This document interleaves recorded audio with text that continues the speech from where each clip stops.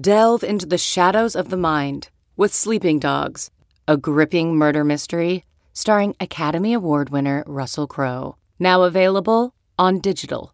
Crowe portrays an ex-homicide detective unraveling a brutal murder he can't recall. Uncovering secrets from his past, he learns a chilling truth. It's best to let sleeping dogs lie. Visit sleepingdogsmovie.com/Wondery to watch Sleeping Dogs, now on digital. That's sleepingdogsmovie.com/Wondery. CarMax is putting peace of mind back in car shopping by putting you in the driver's seat to find a ride that's right for you. Because at CarMax, we believe you shouldn't just settle for a car. You should love your car.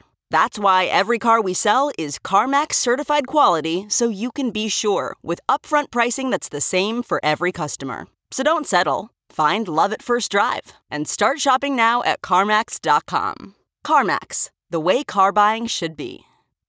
Time now for the College Football Inquirer with Dan Wetzel. What's more normal than talking how much Nebraska sucks these days? Pete Thamel. So I'm going to take my pod victory lap after getting beating up for being on the Chip Kelly bandwagon for the past 2 years. With SI's Pat Forty. It's a Scott Frost best team. You know, they're going to be so much better, blah, blah, blah, blah, blah. And if anything, they were as bad as ever, if not worse. Here's Pat, Pete, and Dan. Welcome to Pod. Thoughts here are with everyone down the Gulf. Louisiana, New Orleans, of course, is one of our great eating and drinking towns. Sort of a college football hub, even though the only team there is Tulane. But so many great games. And then just thoughts of everybody, I guess, you know, the hurricane slows down, but when it starts raining up in those Tennessee mountains and Kentucky and West Virginia, like, you know, the flooding can just be as bad. So awful situation, Hurricane Ida. We hope everyone is good. No, Homa got it tough. I know that whole area. Pat, you know that area down below New Orleans well. Yeah, South Louisiana there, where we went on the fishing trip that you notably were not invited on. I wasn't going to bring it up because I didn't want to hurt my feelings. No, but in April, we went, Golden Meadow, Louisiana, down in the marsh country. And you go past LaRose, which is Ed Orgeron's hometown, and boy, did that place look like it took a beating. Homa, Grand Isle, Golden Meadow down there, and those Cajun boys that were our guides and our cooks and our hosts were great guys, a lot of fun. I sure hope they are doing well and that their lodge survived, and I hope they evacuated. I don't know whether they were the type to evacuate, but I sure hope they did. That place got the brunt. And as you know, I don't know if I've ever made it that far down, but the elevation in a town like that is like 4'2". Yeah, zero. Basically like a fourth grader. Yeah, that's the thing. I mean, it is absolutely on the water table, and then you get out into the marsh, and everything's built up out of the water. I mean, there is not much in the way of actual land there, and I fear for how much might have been washed over, eroded, and may never come back. I was trying to explain to my kids a little bit about that. We were talking about it. It's my younger daughter, just like if a river in the north, or rises 5 feet or 10 feet. I mean, you're going to have some flooding, but it's not just going to overwhelm the entire town. But I'm like, these towns are like 60 feet wide, and it's just like, you're just gone, thinking of you down there. If you're listening, I know it's frustrating. We'll try to keep it to give you a little bit of normalcy. What's more normal than talking how much Nebraska sucks these days? Transition, baby. I'm in mid-season form, even if the Huskers aren't. They actually look like mid-season of the last 3 seasons, or really the last decade, if you think about it. So it's just not good mid-season form. They look like the mid-season form of a team that's gone 9-18 in the Big Ten in Scott Frost's time there. Is that number right? That number's right. 9-19 maybe now. I'm not sure whether that the 9-18 count. Yes, they should be 9-19. Yeah. Didn't Scott Frost win more games in that one season at UCF than he has at Nebraska now? Yes. He has to go 15-1 to equal Bill Callahan's record that still chaps Nebraska fans. Nebraska lost by 8, 30-22 to Illinois. I don't know what you take out of this for Nebraska. I mean, the coaching was terrible. The execution was terrible. Mental errors. I mean, he said, if I had a nickel for every time we discussed this, I'd have a lot of nickels. And this is from a guy who's got a lot of nickels.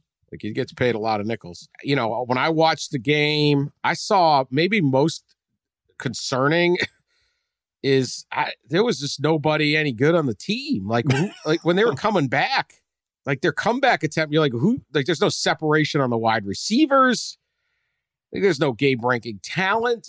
I mean, it's 4 recruiting classes in. Brett Bielema, who we'll talk to. This is the beauty of having Brett Bielema back in college football. This is an incredible line, quote, because he just says stuff. The only guy that really could beat us, we thought, was number 2. That's it. And I think that's 100% truth. I think they looked at this game and were like, these guys are not any good. They got a quarterback. And if we can stop him, we can win this football game, even though we ain't any good. Yeah. This is a meltdown right here. This was ugly. It was incredibly bad. The fact that, you know, all of the talk before this season, this is Scott Frost's best team. You know, they're going to be so much better, blah, blah, blah, blah, blah. And if anything, they were as bad as ever, if not worse. And it is hilarious. Like the off-season emphasis on special teams. Oh, well, you field a punt on the 1 and get a safety. You miss 2 extra points. The emphasis, we're going to eliminate mistakes. Well, you commit these penalties that absolutely break your backs. Adrian Martinez is our 4-year guy at quarterback. He fumbles and it turns into a scoop and score. And Dan, to your larger point, that's the truth. Their running backs are pedestrian. Their receivers don't drop the ball, but they don't separate. They've got nobody that takes the top off a defense. Wan'Dale Robinson had that ability for them, and he transferred back home to Kentucky. And where's the speed? Where's the explosiveness? And that's the thing with Adrian Martinez. His best talent is running the ball. As a drop back quarterback, he's sub-average. He holds the ball too long. He doesn't see things well. He's tentative. And he doesn't have great mechanics or great accuracy. So the best thing they could do is run him 20 times a game, but then you need somebody else to throw the ball. They didn't have a backup option because Luke McCaffrey transferred. I mean, that program is a mess. And here's the thing. And not only does it come home on Scott Frost in his 4th year, but the thing that really stood out to me, Frost, as we know, is prickly and cocky, and he got his hand caught in the cookie jar with these improper practices that is now an NCAA investigation, and got trotted out in front of the media, and he was embarrassed about it. And so he spent last week trying to be Bill Belichick with the media in Lincoln. He had 2 press conferences and spoke for a total of like 7 minutes. And every answer was this snippy, hands on hips. We're just getting ready for Saturday. We're just preparing for Saturday. We're just preparing. I mean, just like purposefully being a. And guess what? Bill Belichick can do that because he wins Super Bowls. Scott Frost ain't won jack at Nebraska. You might need a couple people in your corner, and that media corps is not exactly a bunch of ravenous jackals, but they're on your case now, brother. Pat, let me ask you this. You were there, and I did start to watch a little UConn-Fresno and got a little distracted when Illinois took over in the 3rd quarter. There were other games sort of starting to happen. I was keeping my eye on the Chip Kelly Express. Would you say that Nebraska had better talent than Illinois? Like, I watched that game in the first half thinking, like, first of all, it was just coaching malpractice that they didn't just quarterback run Martinez and design sets. Yeah. Like, that to me was just, you have no idea what you're doing at that point if you don't do that. But do you feel like if those 2 teams played on a neutral field, Nebraska should win the game 6-7 times? Probably so. I mean, I think that they had some better talent on the defensive front, maybe front 7. But on the whole, I mean, I didn't look at Nebraska and say they are 10 times better than Illinois. And Illinois ain't good.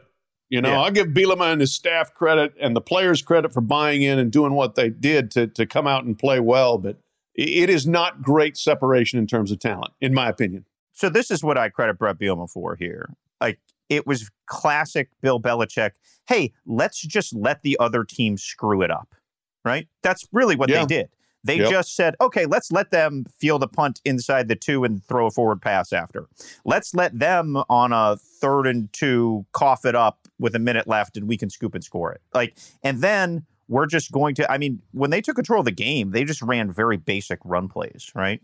That was just, to me, give Bielema credit. He just sat back, played basic conservative football, let Scott Frost screw it up, and Scott Frost screwed it up. That was how I saw that game unfold from that perspective. Yeah, and I think the thing about the talent is that's why that's the most concerning. You could fix a lot of that stuff, presumably. You're not going to have a scoop and score this, but if you don't have the players to beat Illinois, to survive, you're going to have to play perfect games, and you're not going to have the players to beat Northwest that October where you got. Forget Oklahoma in a few weeks. You got the Northwestern, Michigan, Minnesota run that, to me, if those 3 all go the wrong way and you're going to walk in with inferior talent, that's pretty much it. You're ending with Ohio State, Wisconsin, Iowa. If you can't get through the middle, per se, of the Big Ten, you're sure as hell not doing anything in November. Their last shot at a win is October 30th against Purdue. And that talent was dreadful. He recruited a bunch of kids early from Florida. There's a bunch of kids from Miami. A lot of them have transferred. That was sort of the premise, was all right, you got Scott Frost. He's got these recruiting ties in Florida. He just came off a 13-0 season. You can build a formula that makes Nebraska work, and it just hasn't worked. Harbaugh gets more criticism, but Harbaugh at least had some decent seasons. A lot of good seasons. He hasn't done enough at all, but he's not going whatever this is, 12-21. So he's Vince Lombardi compared to Scott Frost. Yeah, Nebraska. Harbaugh generally wins the games they're supposed to win. That's right. it, except for last year. But yeah, he wins all the games he's supposed to win. You just can't beat Ohio State. Can't quite. And all right. But, man, you'd kill for that. At this point, that's Nebraska's ceiling. Scott Frost lost to Troy. Jim Harbaugh has not lost to Troy. He's got the mighty Fordham Rams coming in this week. At line is sources. Buffalo has a chance. Buffalo in a couple weeks. Sources. Buffalo's had the best practices. Can't wait for that. It was bad. Look, we've talked about this before. But what can if Scott Frost doesn't work? We can pick on him now or say he's not doing a good job, but it was a no-brain hire. Yeah. Guy was the hottest coach in the country at the time. He went 13-0 at UCF, declared themselves national champs. He, again, great alum, the whole thing. This is going to work. If anything's going to work, this is it. And it isn't even close to working. Where do they go? Can they ever really win in the Big Ten? I don't mean ever. But this is the risk of losing the Big 12 when you're going 9-3, 10-2. You're in big games. It's easier to get recruits. You lost your ties to Texas because you're not playing down there 3 times a year. You've changed. You're just another team in the Big Ten with a huge stadium, but you're farther away and even colder than the other places. I remember Brian Kelly once during one of his unbeaten seasons. I remember they were 9-0, and he remember saying to me, "Boy, the recruits pick up the phone a lot quicker when you're 9-0. You may not get them, but man, they answer the call. Because he's had some up and down. There's not always. And at this point, where does Nebraska go? What do they do, Pete? So let me hijack this. I just saw on Twitter the unbelievable follow Message Board Geniuses, where basically they comb message boards. How this didn't happen sooner is one of the great internet failures. Because even if there was a website 15 years ago that just culled these, we would all go there every day to laugh at them. And now they just come to us on Twitter. So Message Board Geniuses, Husker Online, SLO Husker. Bear with me on this one. Jim Harbaugh's getting sick of coaching Michigan and being on the perpetual hot seat because he doesn't beat Ohio State. Long story short, maybe he'll come to Nebraska. Well, there you go. Nebraska, this is the post. Nebraska is a clean slate and no-lose proposition. He can show Michigan that they effed up by firing him or forcing him out. God bless Message Board Geniuses. Well, I got another one. For there. Go. From the Kansas message board, a thread called Schedule Nebraska.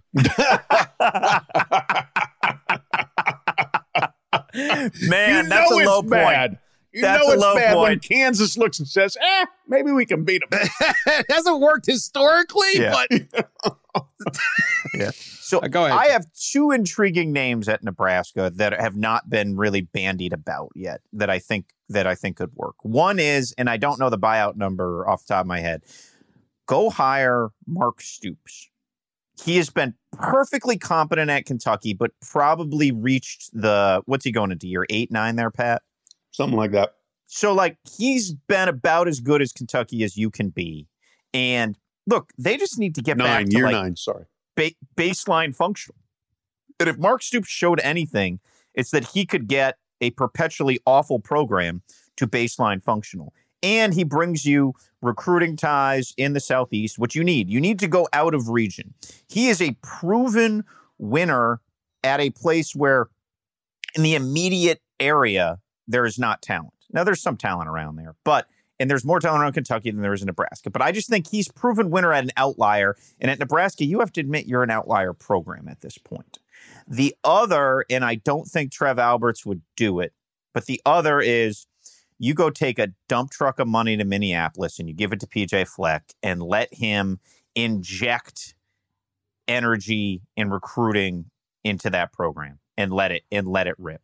And you go damage a place that has clearly leapt past you in the Big Ten West and let him try to leverage the brand of the Nebraska program and go. And I'm sure there's others, but those two, to me, are solution-based, not hope-based. Why would either guy take that job? Money. And there's a sense that they're defying gravity at their current program. And if you're defying gravity, you can only defy gravity for so long.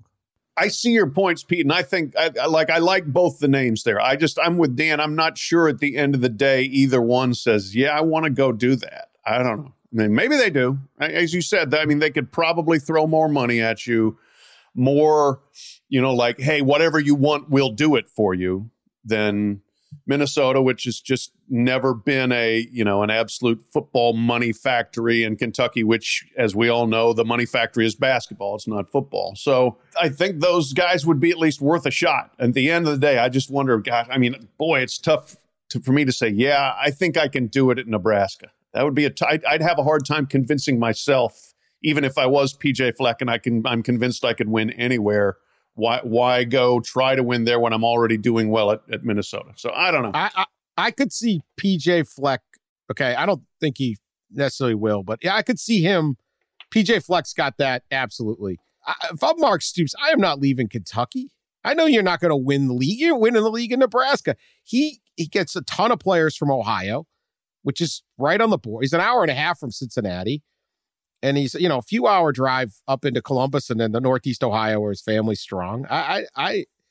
They get a lot of kids out of Detroit. If I'm Mark Stoops, Kentucky will pay him. Their SEC's got so much money rolling in. I wouldn't do it. I think that's the problem. No disrespect to Nebraska. It's an historic program. It's got a great game day environment. It's the whole scene. But that's all it is at this point. And you look around and go, where am I getting players? How am I getting players? Who the hell do I have to beat to get anywhere? They're staring up at practically the entire Big Ten West. And then you got to play the East.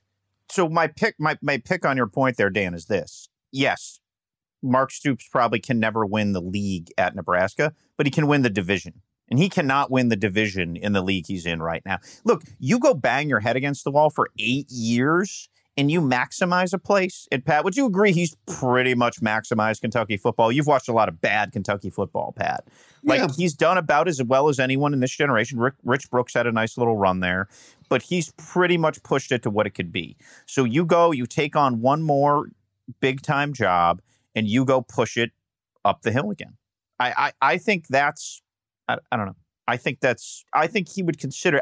What are you going to do? Go be the coach at Kentucky for 15 years? When everything goes right, you win 9 games. Yeah. I tell you that the one thing, your point again is well made.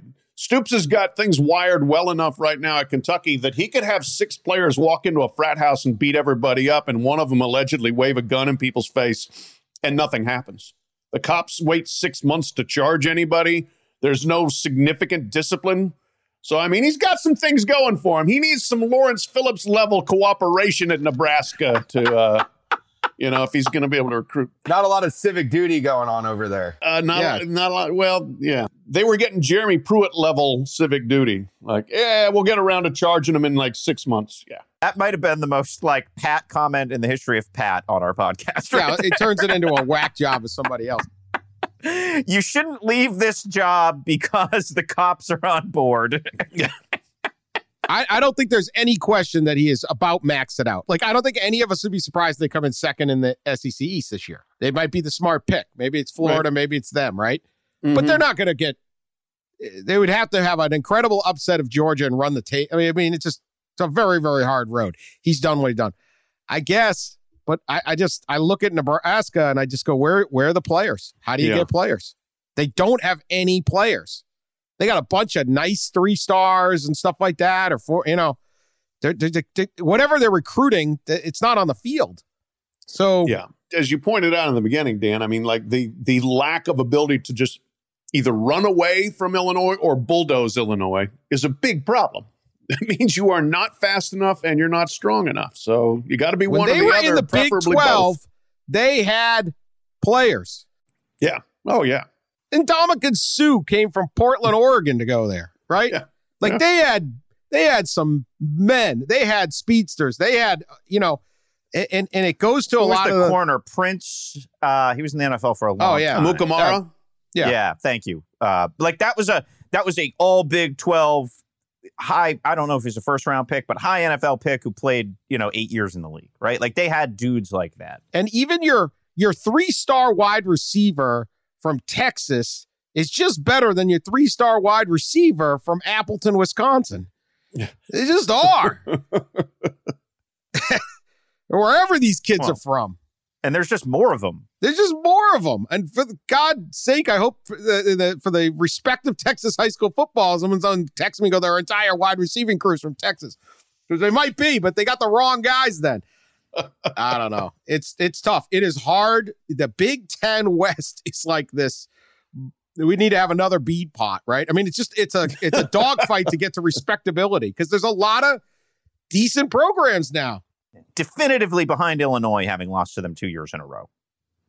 Like if that doesn't extinguish hope, I don't know what does. And they fired a guy. My favorite stat is this is the first time since they went to the East and West divisions that Illinois has beaten the same team from the West 2 years in a row. That's how bad Illinois has been, and they just did it to Nebraska. Let's talk a little Illinois. I have long said that Illinois is the most disappointing athletic department, at least in terms of men's and women, men's basketball and football. There's probably some other sports they're good at, but this is now, for a long time it was the 5th biggest state, 4th biggest, and then 5th, now 6th biggest. 12.8 million people live in the state of Illinois. The only other major conference team in the state is Northwestern, which has never won anything in anything. No offense to whatever that one Rose Bowl team. Yet in basketball, they've had a couple moments. And in football, they don't do anything. I'm looking at this. They finished, since 2001, they finished in the AP top 25 once, 20th. In 2007, that Ron Zook Rose Bowl team with Juice Williams. Zook had it going a little. He had that 9-4 season. That's it. It has been, how do you have this many players, this many people in your state? Like, Nebraska's got an excuse to nobody lives here. And the ones that do are old farmers.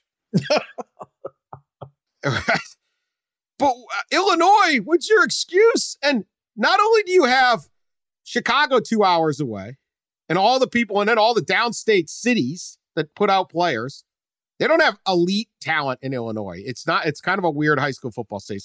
There's very few 5-star. I don't think there's been a 5-star since 2017 out of the state.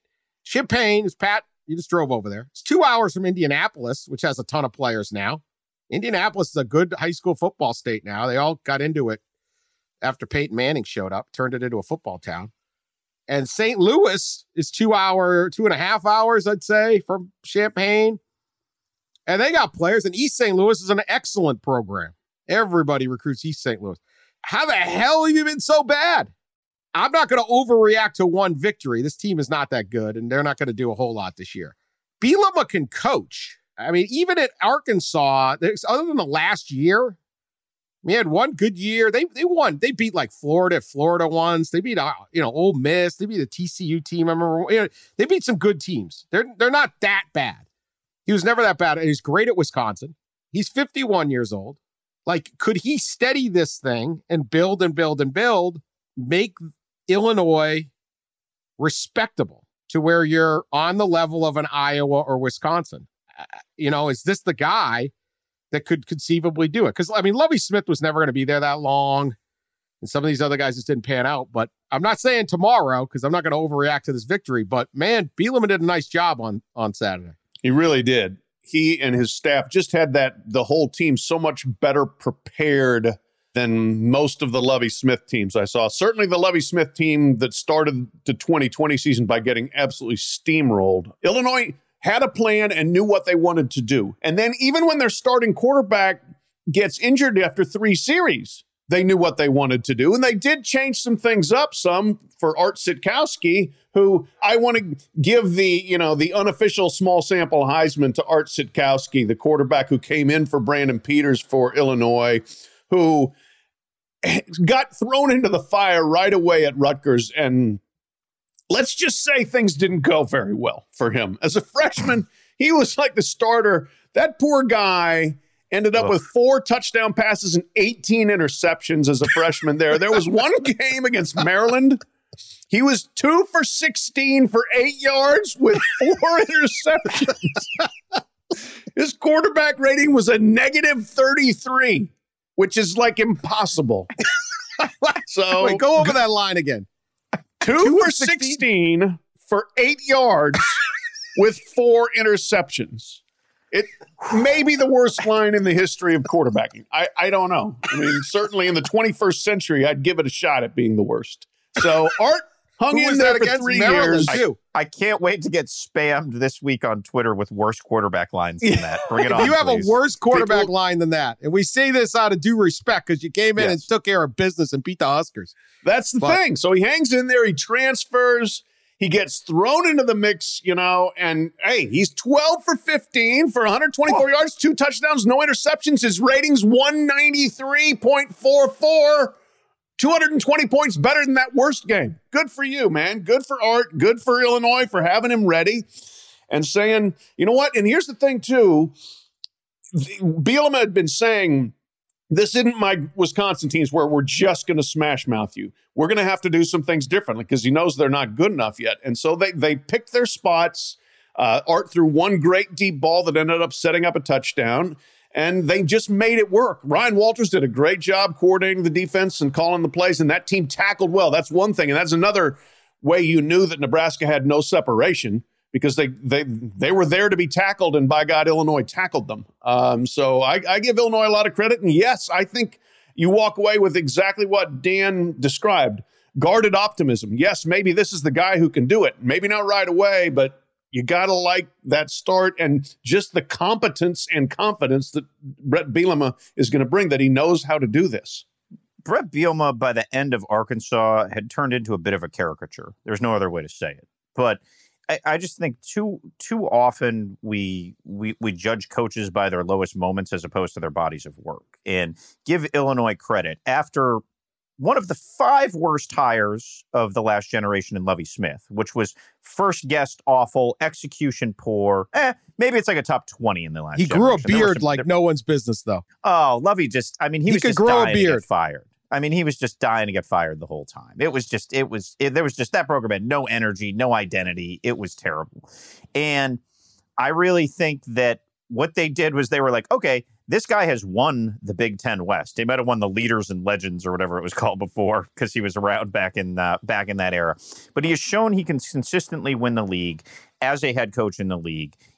People forget Brett Bielema was an old K-State guy. So there are Bill Snyder bones in him. Like that's the same tree that produced the Stoops brothers. Perhaps literally. I don't The Stoops brothers and Jim Leavitt and some like very serious coaches have come from that Bill Snyder tree. So I think Bielema humbled, goes to the NFL, learns from Bill Belichick, goes to the Giants, learns from Joe Judge. Would coaches go to the NFL? I've had guys tell me this over the years. Like you are so much better at the football aspect of things, the game management aspect of things. You are spending so much time on football specific situations that you just come back a much better coach. And we saw that in game management with Illinois on Saturday. So I was a huge fan of the Bielema hire. And look, they could lose to UTSA this week. I think that's very much on the table. They certainly could get pounded when they go to UVA in 2 weeks. But what you have right now is you have identity. They got a good, salty, veteran offensive line that returns 8 billion starters and starts. I don't think any of those guys are first-round picks, but they're big and they're old, and they can move defensive fronts and wear you down, which is what happened on Saturday. So I'm very bullish on the Bielema hire because I think he will guide them to the identity they need to go win football games. And having a coaching tenure where you lose and get fired, you can learn from that and evolve from that. And I think Brett's done that. I give him a ton of credit. Yeah, I just think like if you give them the time you give him these years to start putting recruiting together, work the in-state. I mean, there's a lot of people in Illinois that want Illinois to be good. You never want to send your kid to like a dysfunctional place. And I think it'll be functional, and you'll start looking at it. And I think recruits and coaches and parents will say, you know what, this is what it's going to be. This guy's around. We know him. He's recruited, certainly those west suburbs of Chicago. We got a number of kids to go to Wisconsin from Indianapolis again. There's a lot of potential at Illinois. It's just a matter of, there's no reason that if you rewrote college football history and just looked at it, you go, why isn't Illinois Nebraska, right? Yeah. Why isn't Illinois one of the best? It's this big of a state and you have no competition. The Indiana region, all this stuff. So it's there. I don't know. We will see. But that's a very exciting day for Illinois. And that'll probably conclude our Illinois football talk for the year. Let me throw in one more quick topic. We'll be back. Sorry. Back. No. Go ahead. They got to be a little worried about the crowd, though. I mean, and I understand there could be a certain percentage of your fan base that just doesn't want anything of going to a stadium still with the Delta variant going on and everything else. But announced attendance was 40,000. At least 15 of that, was Nebraska fans, I would say. 12 to 15. Were students back? Yeah. Oh, the student section was full. I will say that till halftime. Then it emptied out significantly, even though they were winning. Thirsty, Pat. It was a hot day. Yeah, you got a new coach. Pat, if we had given you the choice between writing your column or going and drinking 6 beers in the parking lot, and we gave you some truth serum, what would you have chosen? Man, I'm going to say I sat in the stadium all game, every game when I was a college kid. So I'm the wrong person to ask on that front. I didn't sit there sober. No, I meant now, not when you were a college kid. Well, now, yeah, okay. But no, I just think you got to look at that and be a little bit deflated. Like, we got a new coach. Everybody's been waiting to go to a game since 2019. And they've been waiting to go to an Illinois game. They're waiting to go to a Bears game. Well, but if you want to talk about a lot of people who want to see Illinois be good, where are they? They wanted to be good, but you have to win and motivate something. I remember I said everything's 2 hours away. You got to motivate someone to drive 2 hours through a bunch of cornfields to get there. They're never going to have great attendance unless they're absolutely killing it. I mean, it's just too hard. I mean, you're just too far away from where people actually live. So yeah, but that's, I think, hot. Man, you're like, I only got so many weeks to go up to my lake cabin up in Wisconsin, or I'm going to play golf. Like, I'm not surprised. I mean, if this was a viable program the last 100 years, yeah, they would have had a crowd. But I can see why. If this was a viable program the last 100 years. Red Grange was within the last 100 years. All right, let's see. The last 80 years, Stan. They won the Rose Bowl in 63 behind old Pete Elliott. Was that Dick Butkus? Since then, they lost a Rose Bowl. Oh, there was a stretch of bad bowl games they went to under Makovic. No. I forgot Makovic was there. Ron Turner in the Micron PC Bowl in 1999. They still toasting that one? Didn't Ron Turner get into a Sugar Bowl early 2000s? They did? Oh, yeah, they lost, though. They got smoked by Nick Saban's LSU team. The 83 Illinois Rose Bowl team is one of the worst Rose Bowl teams ever. I'm sorry. They are. I saw them. Their season opener was my first game as a student at Missouri. Missouri killed them. And then they went through the Big Ten. I was like, they can't be the best team in the Big Ten. And then they went and got just rolled by, I think it was UCLA in the Rose Bowl. All right, let's get to UCLA. Yes. 44-10 over Hawaii. Absolutely rolled them. A couple of us thought the spread was too high. Pat, you went 4-1. Yeah. I Pete, went Dan, 4-1. Sully, 3-2. Let's get that out there. I went 3-2. I went 3-2 also. Did we all have winning records? Once again, establishing our credibility as a betting pod. Bet if you want the betting pod, race for the case later. This week, it was funny. Last night, I watched the Jake Paul, a quick aside, the Jake Paul, Tyron Woodley boxing match. I know I'm a sick person. And they had the Barstool Sports guys on who are funny and entertaining. And they're not there to really give advice. But before every fight, they gave their pick. They lost every bet. Did they really? And they kept going. This was going to go pretty much owned by like Penn Gaming, which is a gambling company. So you'd want them to give losing bets, right? Yeah, maybe that was the point. That's a good really profit strategy. So they were laughing about it. I give them all credit. They're like, but it was just funny. It was like, we're back 5 minutes. We just predicted it would go the distance, and it ended in 12 seconds. But we're back now, and this fight, we totally got it. No, it was funny. The only thing I truly predicted was UConn would melt in Fresno. I don't even believe they finished the game. Did that game end? Did you see the pregame hit that everybody tweeted about where Fresno brought extra shoes in case their shoes melted? Yeah. Oh, yeah. Day game in August in Fresno on artificial turf. What could go wrong? Yeah. The strip sack for the first points of the game, I believe is the first points of the game. I had two games on, was just like, you were like, oh, here comes 45-0 when it was just UConn's quarterback went back, got stripped, and it was a scoop and score, and it was all downhill for the Huskies from there. Even Edsel couldn't get a bonus out of that disaster, could he? Yeah. Patrick Stevens, our friend, who longtime college sports writer Patrick Stevens, had a great tweet. He said, it will require a $2,000 bonus for me to flip back to the UConn-Fresno game after halftime. That was a tweet right at our hearts. All right. Anyway, UCLA, excellent effort. I'm sure Pete wants to hand out a small sample Heisman to someone at UCLA. I don't know. They look great. Hawaii did not look great. I don't know what that means when we get next week when LSU shows up. Who knows what the state of, affairs for the LSU, how much is what's happened drag on them.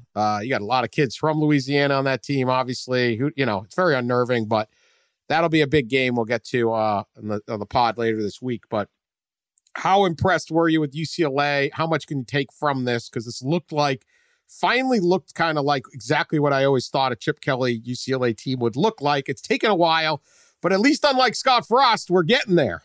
So I'm going to take my pod victory lap after getting beating up for being on the Chip Kelly bandwagon for the past 2 years. This was fun to watch because it looked like a Chip Kelly team. I mean, remember those Oregon teams just used to blast people in the non-conference? I mean, they would be up 45-3 at the end of the first quarter.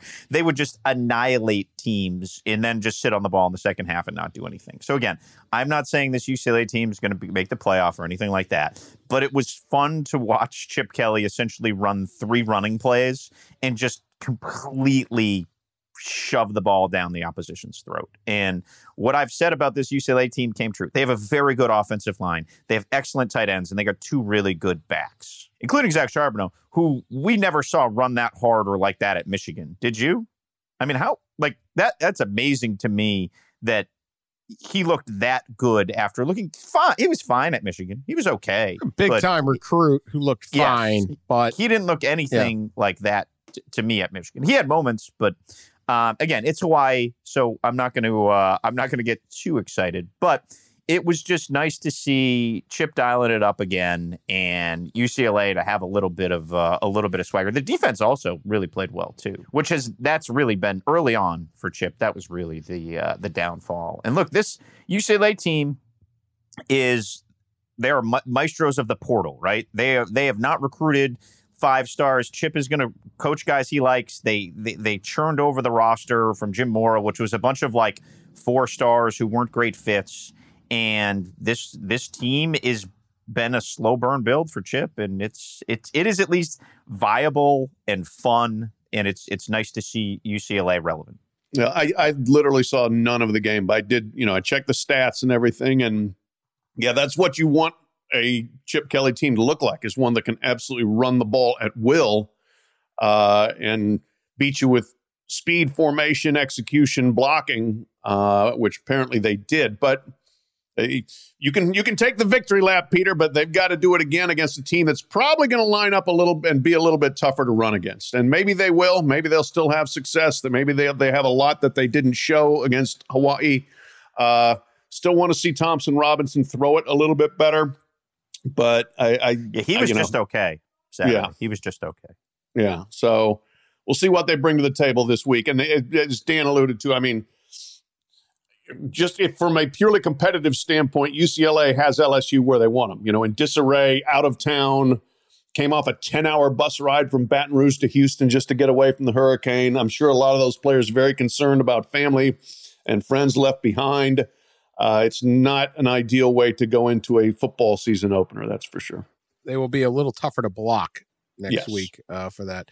But now, very impressive for UCLA. And they'll have a little more fans in the stands. There's already LSU fans out there tailgating. So we're there. Sully, what'd you think of the Bruins? You saw the mighty Bruins up close after a few beverages. What'd you think? A fun experience at the Rose Bowl. Game sucked, especially when we're on Hawaii. Yeah, the biggest takeaway was there was some purple already tailgating. One guy I found had been there for 2 weeks already. Sully sent us the picture on the group text. He looked like Les Miles' cousin.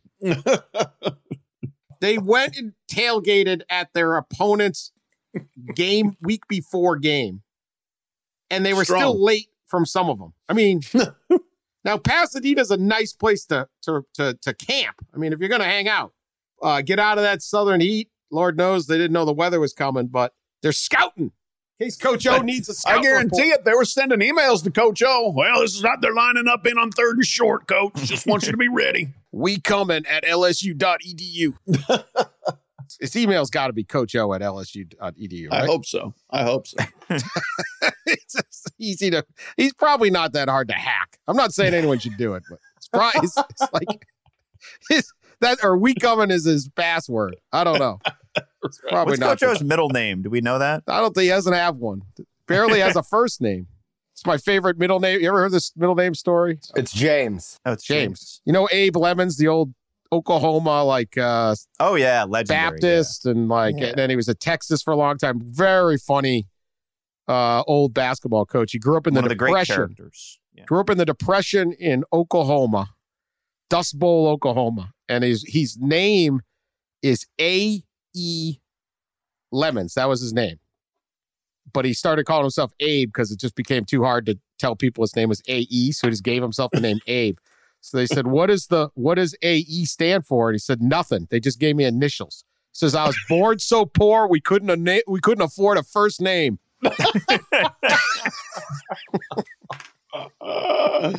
That's terrific. My favorite name stories. So you're giving Zach Charbonneau your small sample Heisman, Pete? We're not doing a set thing. Yeah, you know what? I'll give it to the whole Bruins offensive line. How about that? I mean, they Dan, you could have ran for 100 yards on Saturday.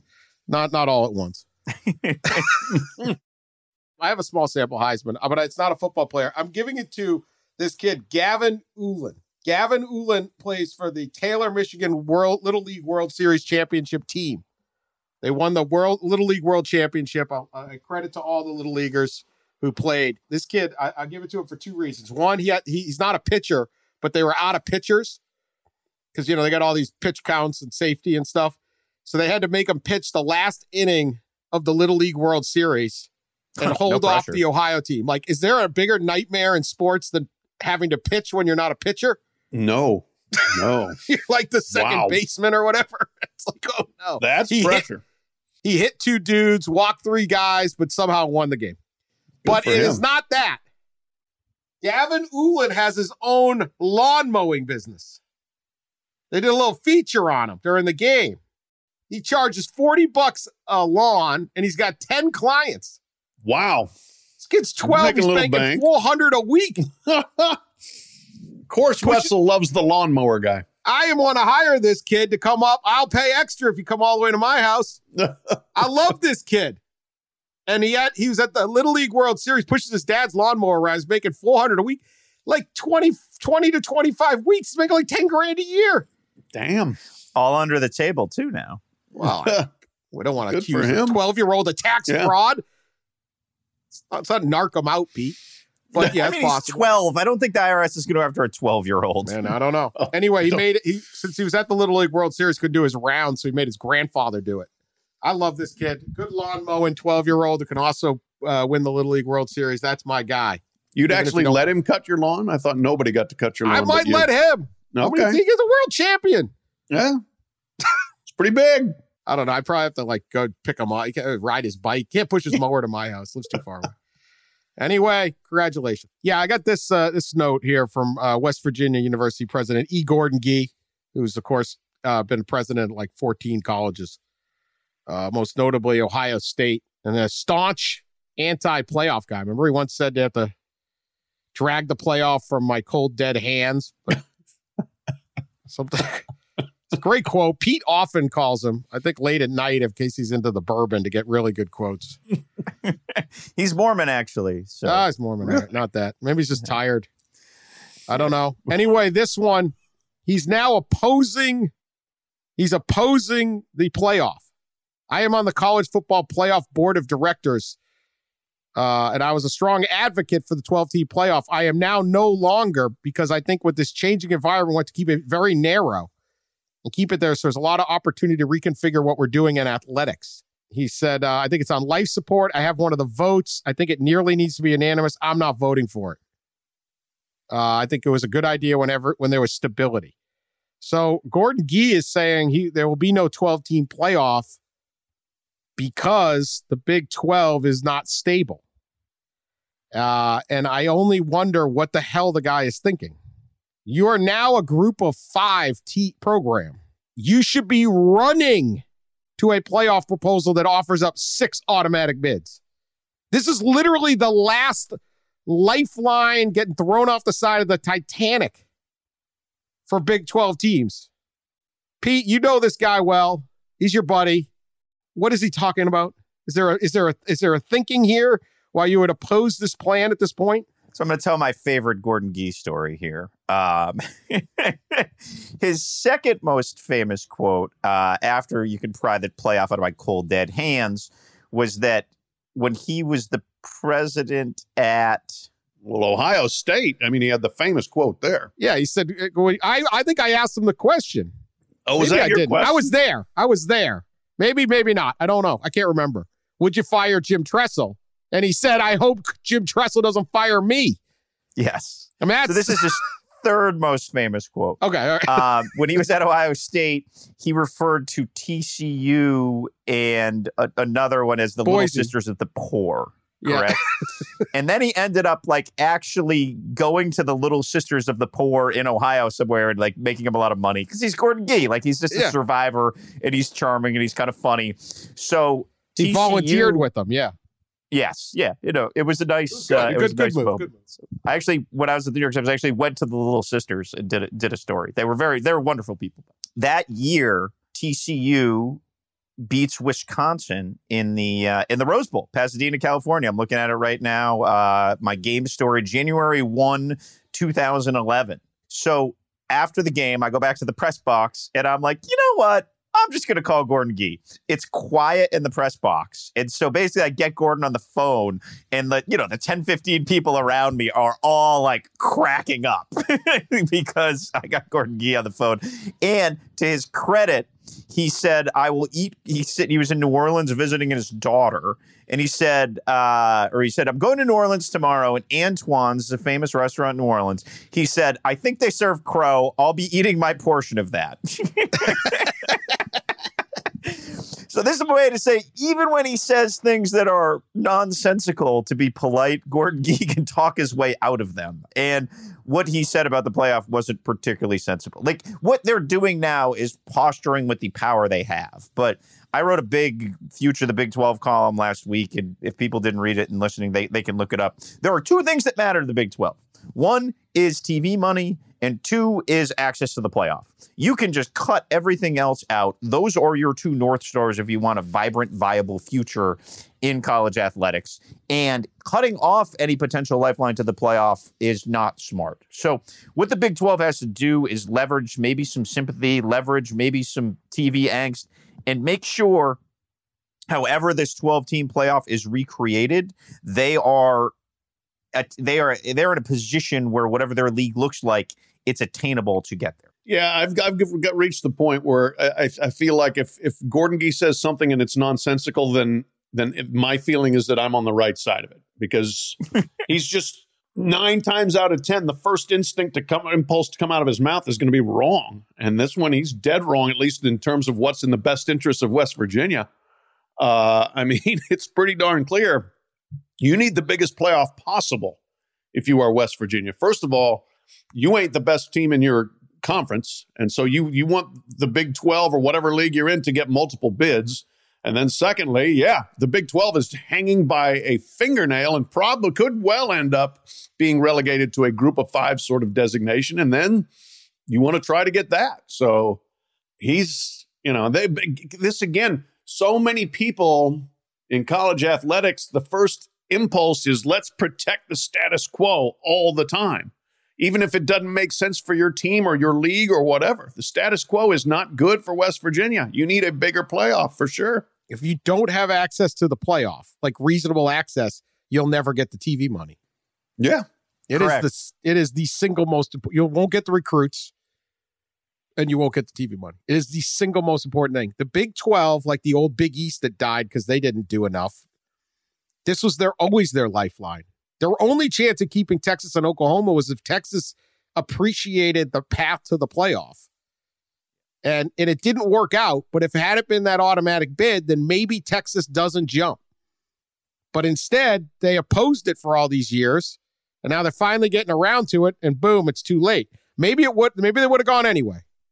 But the moment that the playoff could have saved everything all along.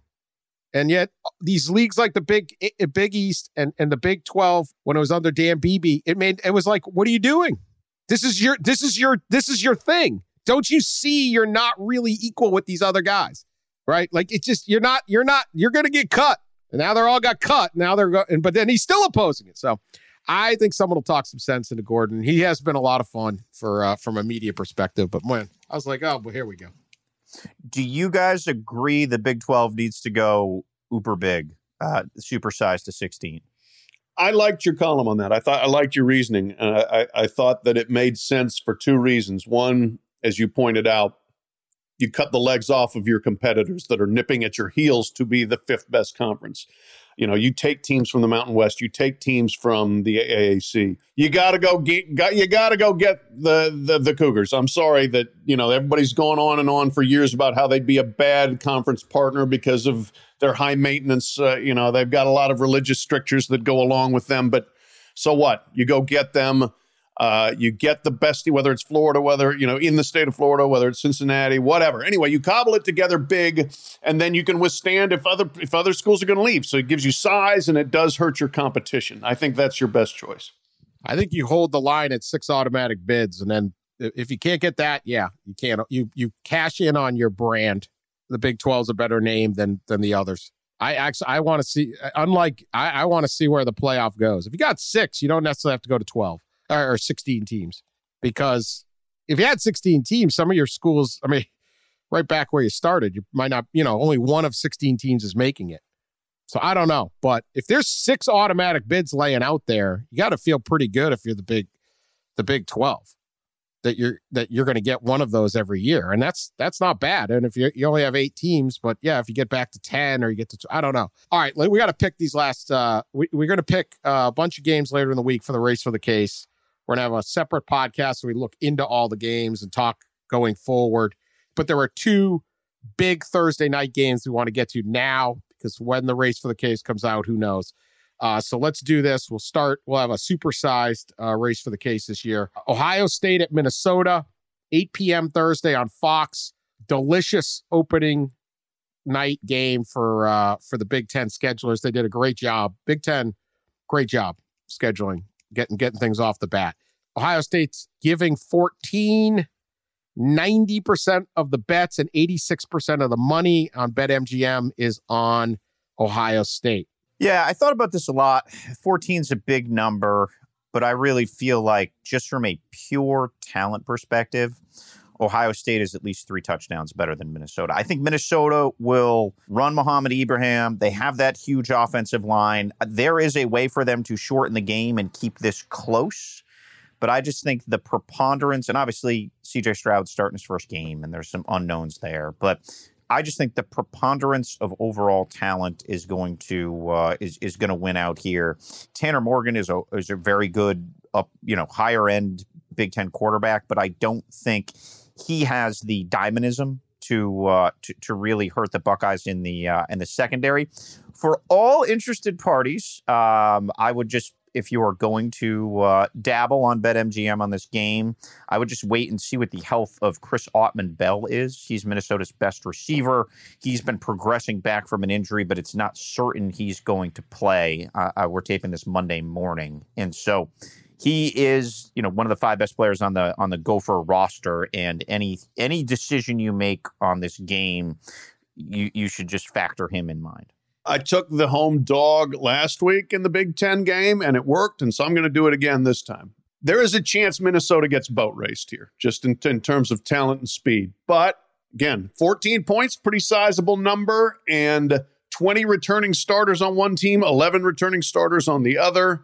If they can control the line of scrimmage and they can run the ball with Ibrahim and a very veteran offensive line going up against a Ohio State front 7 that is replacing a lot of guys, I think they've got a chance to at least be in it. I don't think they're going to win.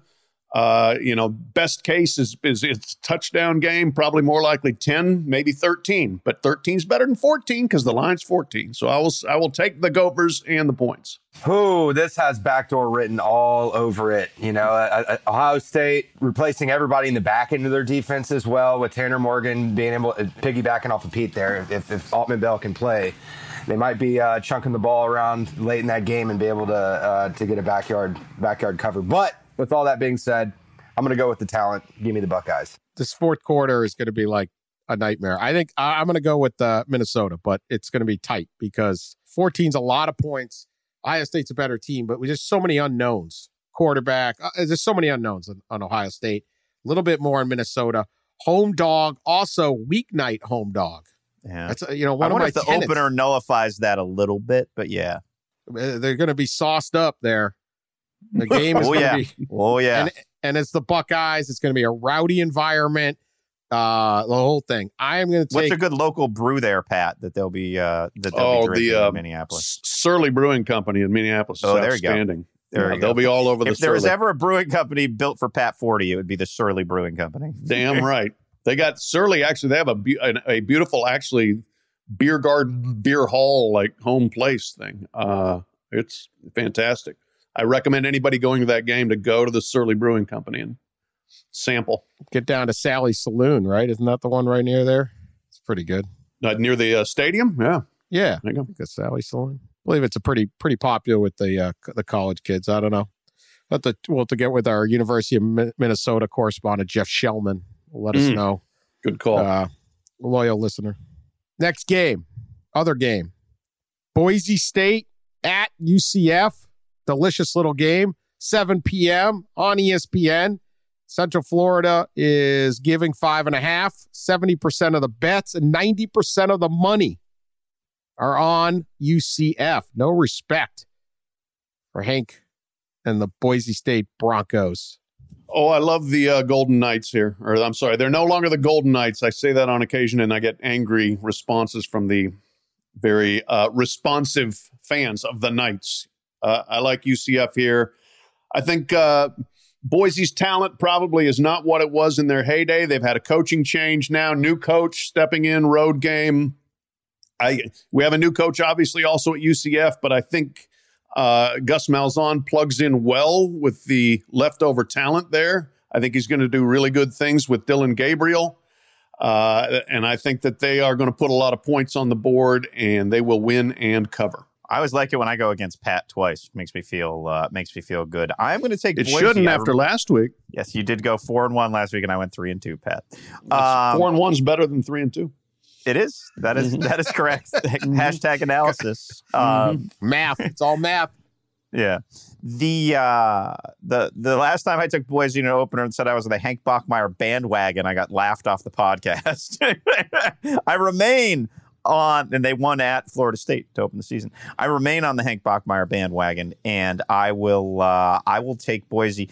They returned 16 starters. They have 2 tailbacks who can control the ball and slow the game down, and I think they can go there. They traveled 2 days early, by the way, which is when you're going cross country, nullifies some of the jet lag. That being a huge factor there, and I think Boise meets the moment. The Bachmeier bandwagon's getting run over by the Gus bus, baby. Let's go. The bus. Yeah, the bus is going to be rolling. It's going to be 88% humidity down there, and they're going to melt.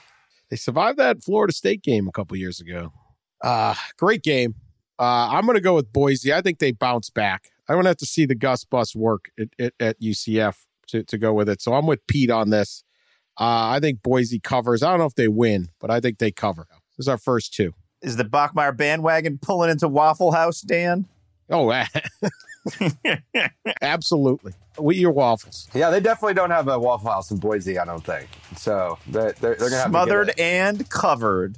Remember Pat's Boise bus back in his ESPN days?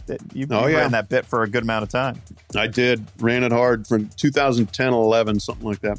I'm looking on the Waffle House website right now. Yeah, it looks like the closest Waffle House to Boise is in Collinsville, Illinois.